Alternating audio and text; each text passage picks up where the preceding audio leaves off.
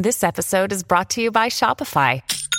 Forget the frustration of picking commerce platforms when you switch your business to Shopify, the global commerce platform that supercharges your selling wherever you sell. With Shopify, you'll harness the same intuitive features, trusted apps, and powerful analytics used by the world's leading brands. Sign up today for your $1 per month trial period at shopify.com/tech, all lowercase. That's shopify.com/tech.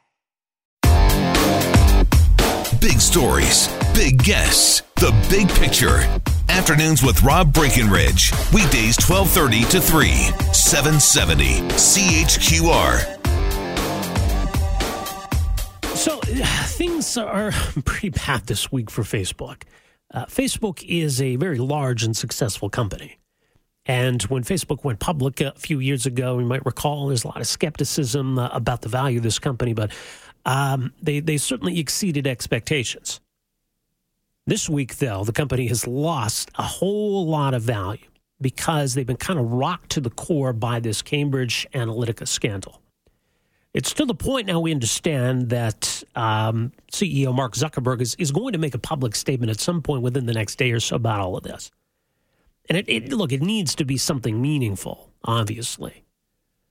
Because it's a combination of two really big factors. Obviously, people feeling as though their data's been improperly accessed, that their privacy has been violated, and that it's been violated in the cause of sleazy political tactics.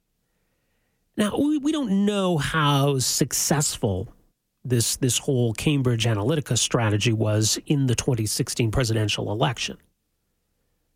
But they certainly made a point of accessing this data because they thought it would be effective. Now, this was the company that Steve Bannon was a VP of, and they were working with the Trump campaign. But the fact that they were able to access this data and how much data there was, this is a problem for Facebook. Now, by the way, this is also potentially troubling for the federal Liberals here in Canada because of their connections to one of these individuals. Christopher Wylie is his name. The Canadian Press reporting today that this Canadian data scientist who admitted to helping political parties exploit the private information of millions of Facebook users also oversaw a short-lived pilot project for the federal Liberals shortly after the 2015 election. Wasn't that interesting? Because the Liberals have denied having any kind of a connection to this guy. So this came up in question period today, by the way. Conservative leader Andrew Scheer. Not only did Christopher Wylie work for two different Liberal Party leaders in opposition, but according to media reports this morning, he also worked on a project for this Prime Minister in the taxpayer-funded Liberal Caucus Research Office. Can the Prime Minister confirm that he hired Christopher Wylie and explain exactly what role he had in the Liberal government? Okay, logical question. This is Scott Bryson, Acting Minister for Democratic Institutions, handling the question. The Liberal Research Bureau has actually already addressed this issue with a statement earlier today. All major political parties engage in data-driven activities. In fact, the Conservatives did when engaging in a $100,000 contract with Agility PR Solutions. Okay, so it doesn't really answer the question. I think there's more to be told about this story and the connections between the Liberals and this guy. Now certainly, the tactics of Cambridge Analytica have been under scrutiny, and as they should. I mean, that's a part of this story here. Channel 4 in the UK has been doing a lot of work on this story, and this has become a big issue in the United Kingdom. Here's some of what they reported this week. Last night, in the first part of our 4-month investigation, we revealed how CA works in elections around the world. Honey traps and bribes targeted at politicians. Send some girls around to the candidate's house. Hiring ex-spies to dig dirt. I know people who used to work for MI5, MI6.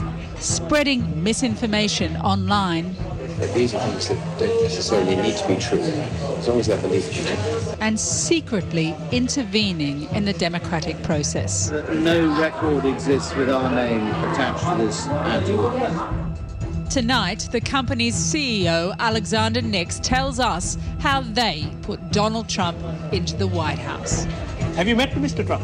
Many times. You have? We did all the research. all the data, all the analytics, all the targeting. We ran all the digital campaign, the television campaign, and our data informed all the strategy. Mark, always a great pleasure to meet you. Huh? Great pleasure. Yes, okay. Okay, thank you very much. Huh? Till next time. Goodbye, gentlemen. Goodbye.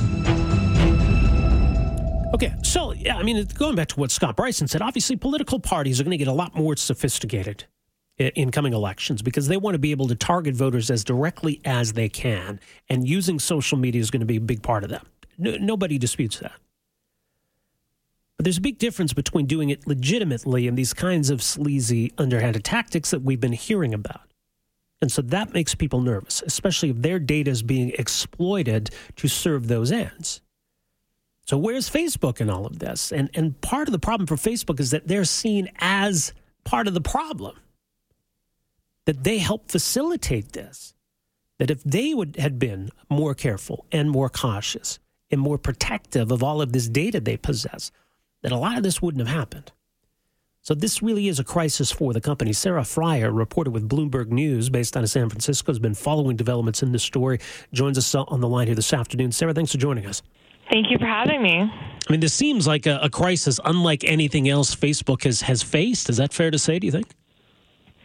It's very interesting that this Cambridge Analytica crisis is really the thing that's causing people to get upset, because we've seen crisis after crisis after crisis at Facebook about Russia using its platform to manipulate the presidential election, about racist ad targeting, about fake news. It's just been piling on in the last couple of years. But for some reason, this is really hitting hard at the number one thing that people have always feared with Facebook, which is their privacy. This is reigniting those age-old concerns that we have about how our data is being used when we give it to Facebook and when Facebook gives it away. Right, because, I mean, at the heart of it, it's a story about this Cambridge Analytica and their sleazy tactics, but it has become about Facebook, and it has become about this vast amount of data that they have, information about us and how vulnerable that is. So at what point did it become more about Facebook as opposed to Cambridge? Right, so Cambridge Analytica received this data on Facebook users from an app developer who actually got permission from the users to obtain it. But at the time, Facebook's permissions allowed that app developer to get information not just on those users, but if those users allowed their friends as well. So information on the 270,000 users turned into data on 50 million people. And that is just beyond what people really understood to be the scope of their data released to Facebook. Now, Facebook doesn't have that loophole in its contracts with developers anymore, but still it's concerning that they didn't know how to track the data once it went to a third party. And I guess, for people wondering that, I mean, was my data compromised? Am I a victim here? I think there's a lot of uncertainty right now. People don't really know whether they were caught up in this, what's been exposed, whether they're vulnerable. Even people wondering, should I keep using Facebook, which is certainly a scary question for the company. That is one of the big questions right now as to how Facebook has been handling this, because for them, they've come out and said, this isn't a data breach. There was nobody was hacked. Facebook users gave this app developer permission to use data on them and their friends, and at the time that was all allowed. Well, even if that was well and good, people feel like their trust is breached. And maybe even if this was not a actual hack in the regular sense of the word, it was an instance in which people's data landed in a place where they didn't know that it would be. They gave no explicit consent about that. So certainly Facebook is going to have to change how it responds to this crisis, and they're going to have Mark Zuckerberg come out and address the public in the next 24 hours. Right. You had a piece this week about the steps that Facebook took initially with this story coming out and how those steps backfired. Did Facebook kind of make this worse with its response? Oh, absolutely. So Facebook on Friday came out and said that it was suspending Cambridge Analytica, and it said that it was doing that because it had heard some reports. So people thought that was Facebook basically using its own investigative tools to figure out whether this had happened. And in fact, they were relying on news reports that were set to come out the next day. So to this day, Facebook doesn't really know on its own whether those news reports are true. So they've put themselves in this position of having to defend on something where they actually don't know the facts. And people have a lot of questions, and Facebook is not in a position to answer some of their most important questions, like, is it true that Cambridge Analytica still has this data? Of course, Cambridge Analytica says that they don't. But this is one of the problems that they created by coming out and preempting those news reports. So what can Mark Zuckerberg say at this point, or what does he need to say at this point? So I've been speaking this morning with a lot of employees and analysts and investors, and Zuckerberg can't just come out and say, we are going to do better next time. They need to come out and give a real action plan. So they need to explain that they mess up here, and then they need to figure out what it is they can say to people that will actually reassure them that this won't be a problem in the future in terms of actual steps that they're taking with their product, so that this is not a perception problem, it's a product problem. And I mean, aside from the data problem, is this a political manipulation problem? The U.S. has midterm elections later this year. Canada, for example, here, we're talking about this. We have a federal election coming up next year. You got the 2020 U.S. Presidential election. Can we answer the question as to how successful this Cambridge Analytica strategy really was? No, we don't know. I mean, they have certainly spoken to their power to do those psychographic targeting in elections to make sure that the people that get ads are the best audiences for them. But no, in reality, we don't know how much of that is marketing speak and how much of that actually works. So it could be that this data on the 50 million people was actually kind of useless. But that does not in any way change the weight of the concerns about who had it at what time. Right. Does this all end with a lot more regulation of Facebook and social media, do you think? Certainly lawmakers on both sides of the Atlantic are working. Sorry, I'm getting distracted. I got so many emails.